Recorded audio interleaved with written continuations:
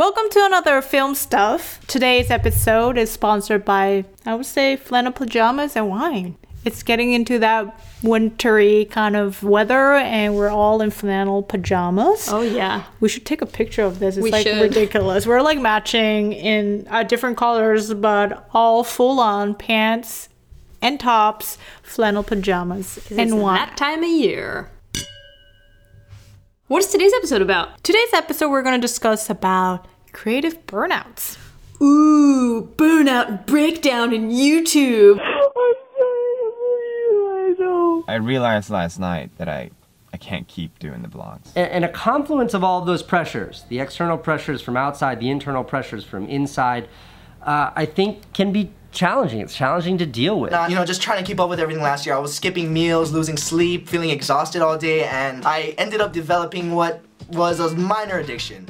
Recent 2 years, I've seen a lot of like big YouTubers to small YouTubers like talking about burnouts and like taking a step back from their channels. Also, like, what do I call them? Like social media cleansing or somewhat. There's a lot of that going around. Talking about mental health and creative health, I would say. Yeah, let's get the disclaimer right off the bat, man. Let me just say right off the bat that we are very pro being able to talk about mental health. I think it is important to acknowledge that there are more important things than maybe your YouTube channel, like health and well-being. And I think it's a good thing that people are opening a conversation about mental health. So if you feel like that's what you need to do to talk about it or to deal with it in your own way, and part of what you do is your therapy is to be creative, then who am I to tell you what to do? So I just wanted to get that out of the way at the top of the show. Of course. We are very pro being healthy, both mentally and physically. All these YouTubers and social media influencers that are getting burnt out and that are either stepping away from their channels or are publicly talking about their burnout. I don't think that what's happening is true creative burnout necessarily. I think for some people it probably is, but I think for most YouTubers it's not true creative burnout. It's not like you're out of ideas. Like, that's not really... I mean, maybe it is for some people. What do you think is actually happening with them? I know what's really happening. What? Tell me. You already have seen YouTubers say like, oh, my interests changed, my life changed. Like, they're talking about a remotely something totally different than what their channel started with. Because they evolve as people. We grow, and we have different interests. And you can't just talk about one narrow thing that you just had an interest or had a, some of these creators are starting when they're so young. Exactly. I mean, can you imagine at 14 liking the same things that you're gonna like at 24? I mean, YouTube has been around long enough that some of these people started at a very young age, and naturally, what it is that they're into will change over time. It's like, comes down to the same thing. If you deter from so much from your style, people hate you. And then if you try to explore new things, people hate you. So you're stuck in this like thing you have to do that people like you because, and then you don't like doing it, and you're like, and then it gets so much emotional drain from like things you don't like to do, and it's such a hard feeling, and I know it from personal experience. It's really hard to do something you hate every day than thing you do like doing every day. So significantly it's a different thing. Inevitably, some of it is going to be people that have very little experience with work not knowing how to manage a real workload. Oh, that's so true. It's harsh, but I think that's true. I think because a lot of these YouTubers find it young, before they've experienced professional life, before they've experienced life. I think there's a lot of that. I think there are some genuine cases of creative burnout. I think a lot of it is just poor workload management, because either you don't know, or you don't know how, or you haven't had a good enough mentor who can take your hand and say, you should be doing this, you've taken too much on your plate. I will be the first to admit that a video is not an easy thing to throw together. And I know how rigorous their schedules are, and I know that it's like a lot of extra work. I know what goes into a video, but I laugh because I'm like, if you were in the film world, you would just think nothing of a 21-hour day, because that's just how it is in production. This is a hard industry. And I think that that's one of those things that, like, film has always been a hard industry. Film production, film editing. I don't think it's a good thing necessarily, but I just think that, like, that's kind of how this industry is. And, like, it's easier when it's your own timeline, it's your own subject matter, you're the master of your own domain, and you get to make whatever subject matter you want. It's almost easier than being on an insane timetable. You can't have no control. You have no control over. Exactly. So I do empathize with creators being burnout. I think their feelings are valid. And Yeah, because this should be hard. Exactly. And their complaints about YouTube algorithm are legit. I know. I think we should kind of explain about the YouTube algorithm and why people are complaining about it. Yeah. If you don't not know about this, like, whatever YouTube algorithm, whatever favoring. True. So YouTube operates on another of implicit and explicit feedback. Explicit feedback are the things that you click, like the like button, the subscribe button, the alarm button. Implicit feedback are things that you do. How far through the video do you get? Do you always click the new video from this subscriber? Did you rewatch the video? YouTube takes all of these factors and then comes up with this thing that the last we know hasn't really been confirmed in a while. But in 2014, we know that YouTube took all these numbers and created a couple different things. The main thing it created was what's called view velocity, how fast something is spreading and being watched. Let's say Susie and I publish a new video. It doesn't show that video to all of our subscribers. It will show that video to people that have opted in, people that have clicked the alarm bell and have said, yes, I want to see every single video that Susie and Lee make. They'll get the video. And it will also give the video to a percentage of our subscribers. And then those subscribers who get served the video, YouTube is going to watch how many people click on it. And then of the people that click on it, how many people actually watch it? How many people get through it? And is this video, compared to all of our other videos on average, is this video underperforming or is it overperforming? Is it doing better than all of our other videos or is it doing slightly less good? Based on that information, YouTube will choose who to serve it to. Do I serve it to a larger number of our subscribers? This is obviously an overly simplistic view of how the YouTube algorithm works. It's based on a lot of other stuff like metadata, descriptions, titles, keywords that we ourselves set on the video. It's also based on what other videos are happening in the week. It's also based on what region you are. It's based on you as a viewer, what your watch history is. It's an extremely complicated set of math equations that help YouTube determine what videos you might want to watch. Precisely. And that's why you will see a lot of YouTubers say, like, hit the bell ding ding so you know when other videos are going live. Like and subscribe! Don't forget to leave a comment and subscribe if you haven't already. Actually, YouTube is, like, informing these YouTubers to do this kind of action, Right. like in their videos. It's also helpful to teach your subscribers how to turn on notifications. Oh, like, you want to get more notifications from people or clicking on the notification, this will help you grow your subscribers or viewership, whatever, watch time. Right. Notifications tend to kickstart early traffic to your new uploads. So it used to be, give us a thumbs up or subscribe here, and now it's ring the bell. Like, we now have all smash that like button. You know, we've evolved. YouTubers have evolved in how they make these calls to action. And it really does, honest to God, make a difference.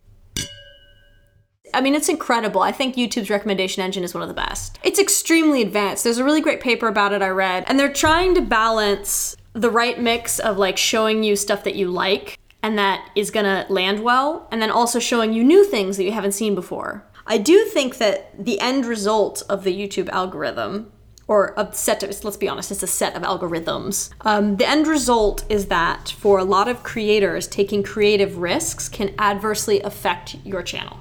If I make a video and it isn't on the subject matter that I normally publish about, then viewers who are expecting a certain type of video from me and get a different one will maybe not watch the rest of it, and YouTube will think, oh, people don't like this video, it's not a good video.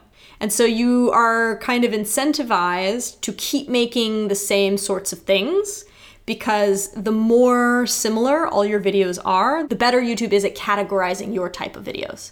So the better it becomes at serving your videos to other people that haven't seen them, because it knows what your videos are.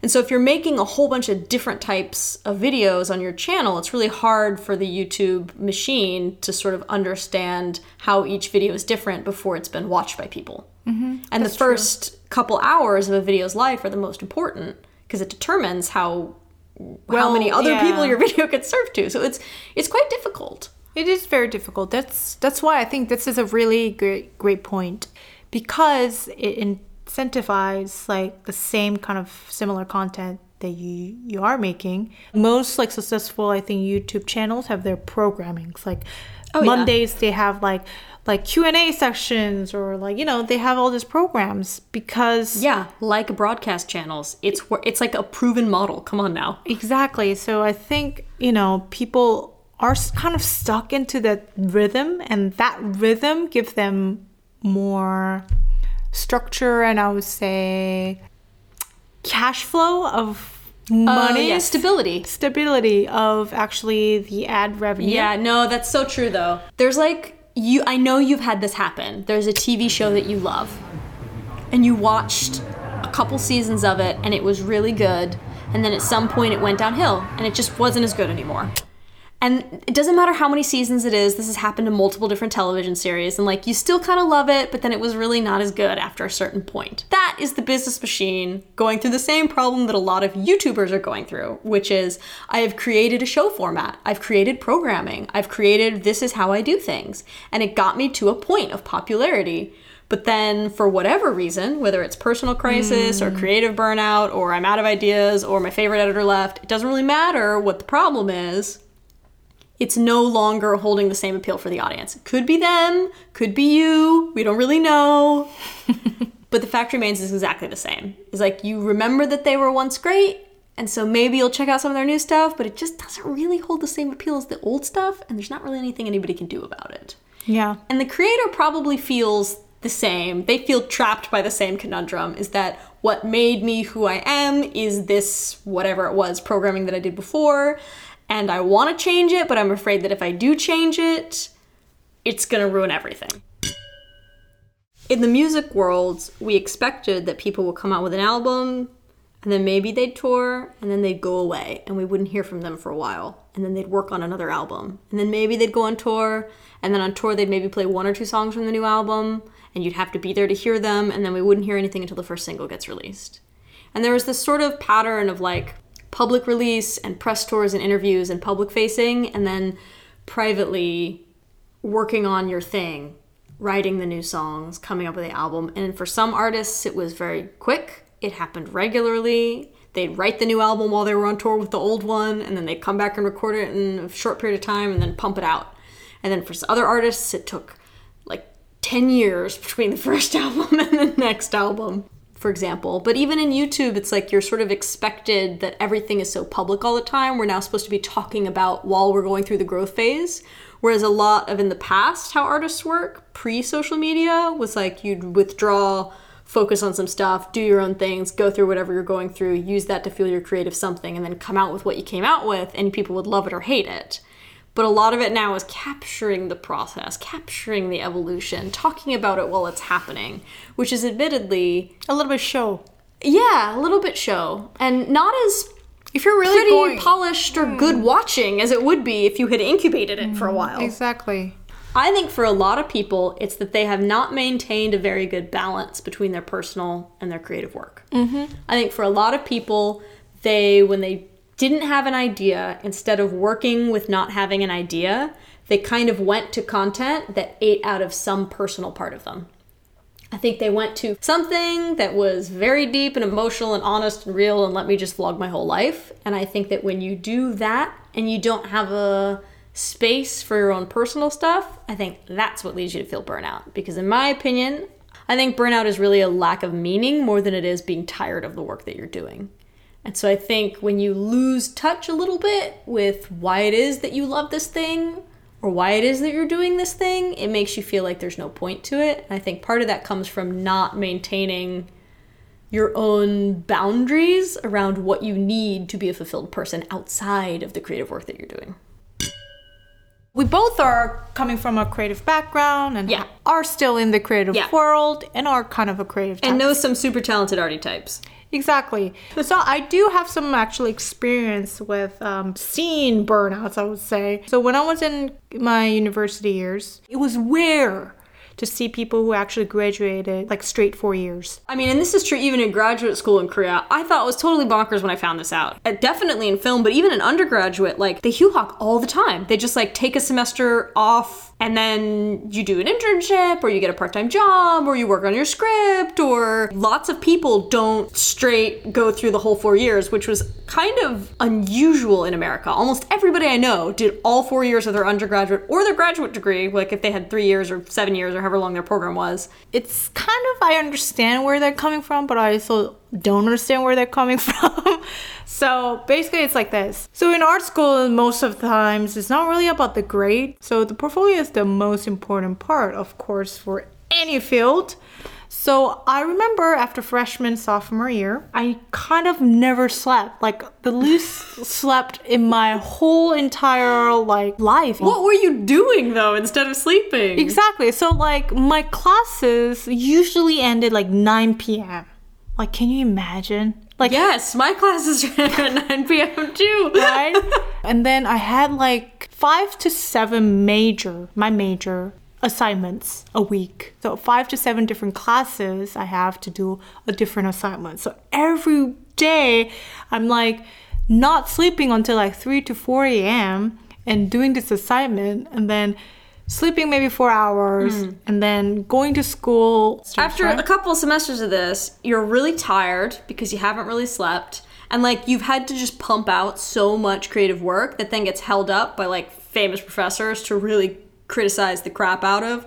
Like you just don't have any ideas left. You have nothing left to give. Basically it's like insane. They give you materials. Because you have so many credits too, I remember.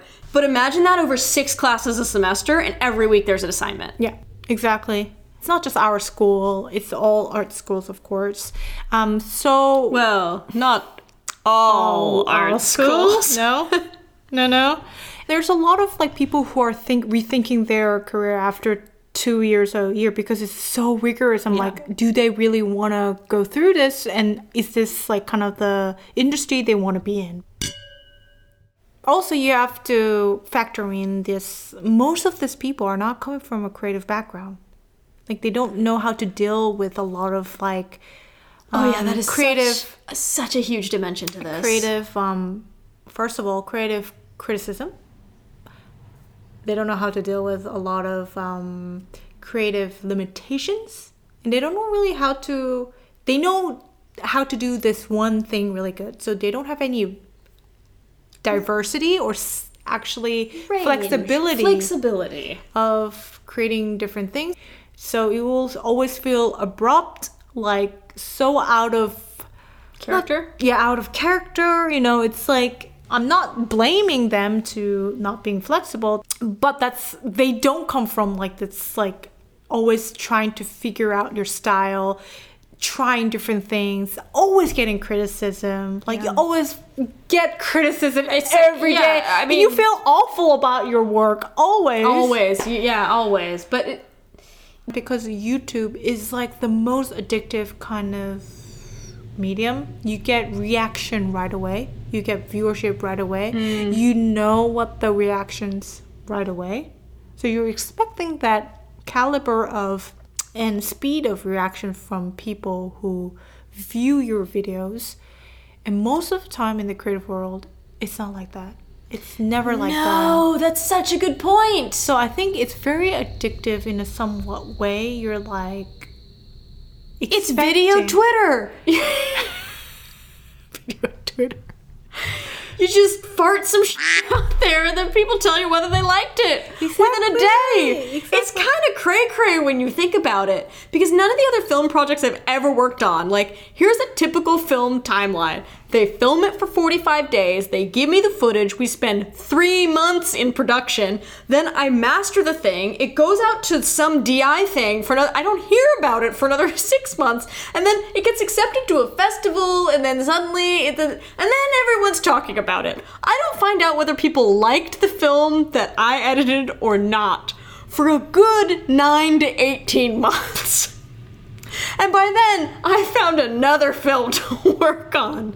It's like And then you and I will post a YouTube video, and within 24 hours, like we'll post it at night, we'll go to bed, we'll wake up in the morning, and we'll check the comments, and we'll know whether this is a good video for our viewers or not. Which is insane when you think about it. It's insane. Exactly. That's such a good point. If burnout is this problem that a lot of people are facing, if breakdown is this thing that a lot of people have been brought to the cusp of, what do you think is the, not necessarily solution, but what do you think is a tonic that can help? I actually have an answer. Hit me with it. So, you remember Jack's Gap? I do! Jack's Gap. He was promising. I would say he was promising. Promising is the right word. Very promising YouTuber. And then he just kind of left. And he found a different passion for photography. And he just like kind of pursued that route. And his twin brother, Finn, also went to real school and went to architecture. I remember architecture school, right? And or he's kind of graphic design, something. Architecture, I think.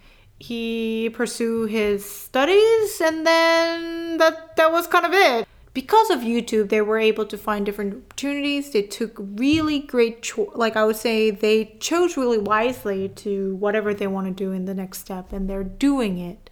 Not just making videos and saying they're burnt out. If your future as a creative is off of YouTube, that's okay.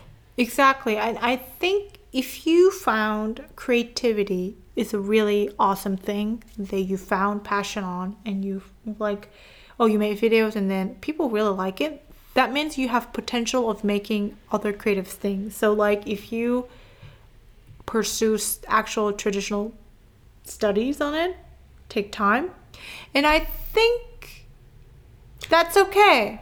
And I think one other example, PewDiePie's girlfriend, let's say she also quit YouTube. I think she just like, well, she was PewDiePie's girlfriend, and then she opened a YouTube channel, and then just like stopped. That's fine, yo. Listen, at this point in time, YouTube gonna be around. It'll still be here. Mm-hmm. Film has been here for over 100 years. Mm-hmm. It's not going anywhere. Patience, young folk, patience. So we've established like one big antidote is like, yo, if your future is off YouTube, like that's fine. That's totally cool. Who one of my filmmaking heroes is James Cameron, which Susie, you know this because we've talked about it. And I love James Cameron, not because I think his films are like the world's greatest films that have ever made. I think none of his films make my top 10 of like favorite films of all time. But I think that in terms of, not in terms of a person, in terms of a filmmaker, he's a fairly good model to work after. I mean, he has pushed the medium forward. He's gotten critical acclaim. He's gotten commercial acclaim. But the thing that I really love is like, he takes time in between his films to like go do a thing that he's interested in, to fill his cup again, so to speak. And then he comes back with a renewed vigor and interest in like, I went and studied all this deep sea diving, treasure hunting, pirate ship stuff. And then I came back and worked it into the Titanic script. And we all know how Titanic turned out. And then he's like, I went off into the jungles and did this conservation thing because I'm interested in environmentalism. And then I came back and I put it all into Avatar. There's a very personal life experience touch that goes into the films that he makes. And I think that that's part of what is required of super creative work, is that a little bit of yourself has to go into it. And if you aren't filling your cup, so to speak, then it's very hard to keep putting out that high quality output of your work. Thanks for listening to this podcast. It was a particularly... It wasn't easy to really go through. it I think it was really rambly in somewhat way, but we definitely think it was kind of a thing we should definitely want to discuss. Yes, because it does seem to be a common problem. Should we go through our reviews? Yeah, we should. Do you want to read it again? Let's go again. Go again. No, actually, what I do really want to know is our last podcast was a little bit longer, and this one's a little bit on the longish side, too. Do you like the longer podcasts? Would you rather have them be shorter? Please let us know in an iTunes podcast review. I think maybe some people are too young to know how to balance their workloads. I think maybe some people are too young to know how to set proper boundaries. I think some people are genuinely burnt out. Maybe part of it is a creative difference, but I think a lot of it can be managed. I think burnout, I do agree with Adam Grant and the original guy who wrote Burnout. I forget what his name is. I read his book. I really think a lot of it is about lacking meaning in your work. I don't think it's about the volume of work. I don't think it's about the intensity of work. I think it's about the lack of satisfaction and meaning in the work that you do. I totally, absolutely agree with that statement. And I don't want to add anything. And I think we should end it right here.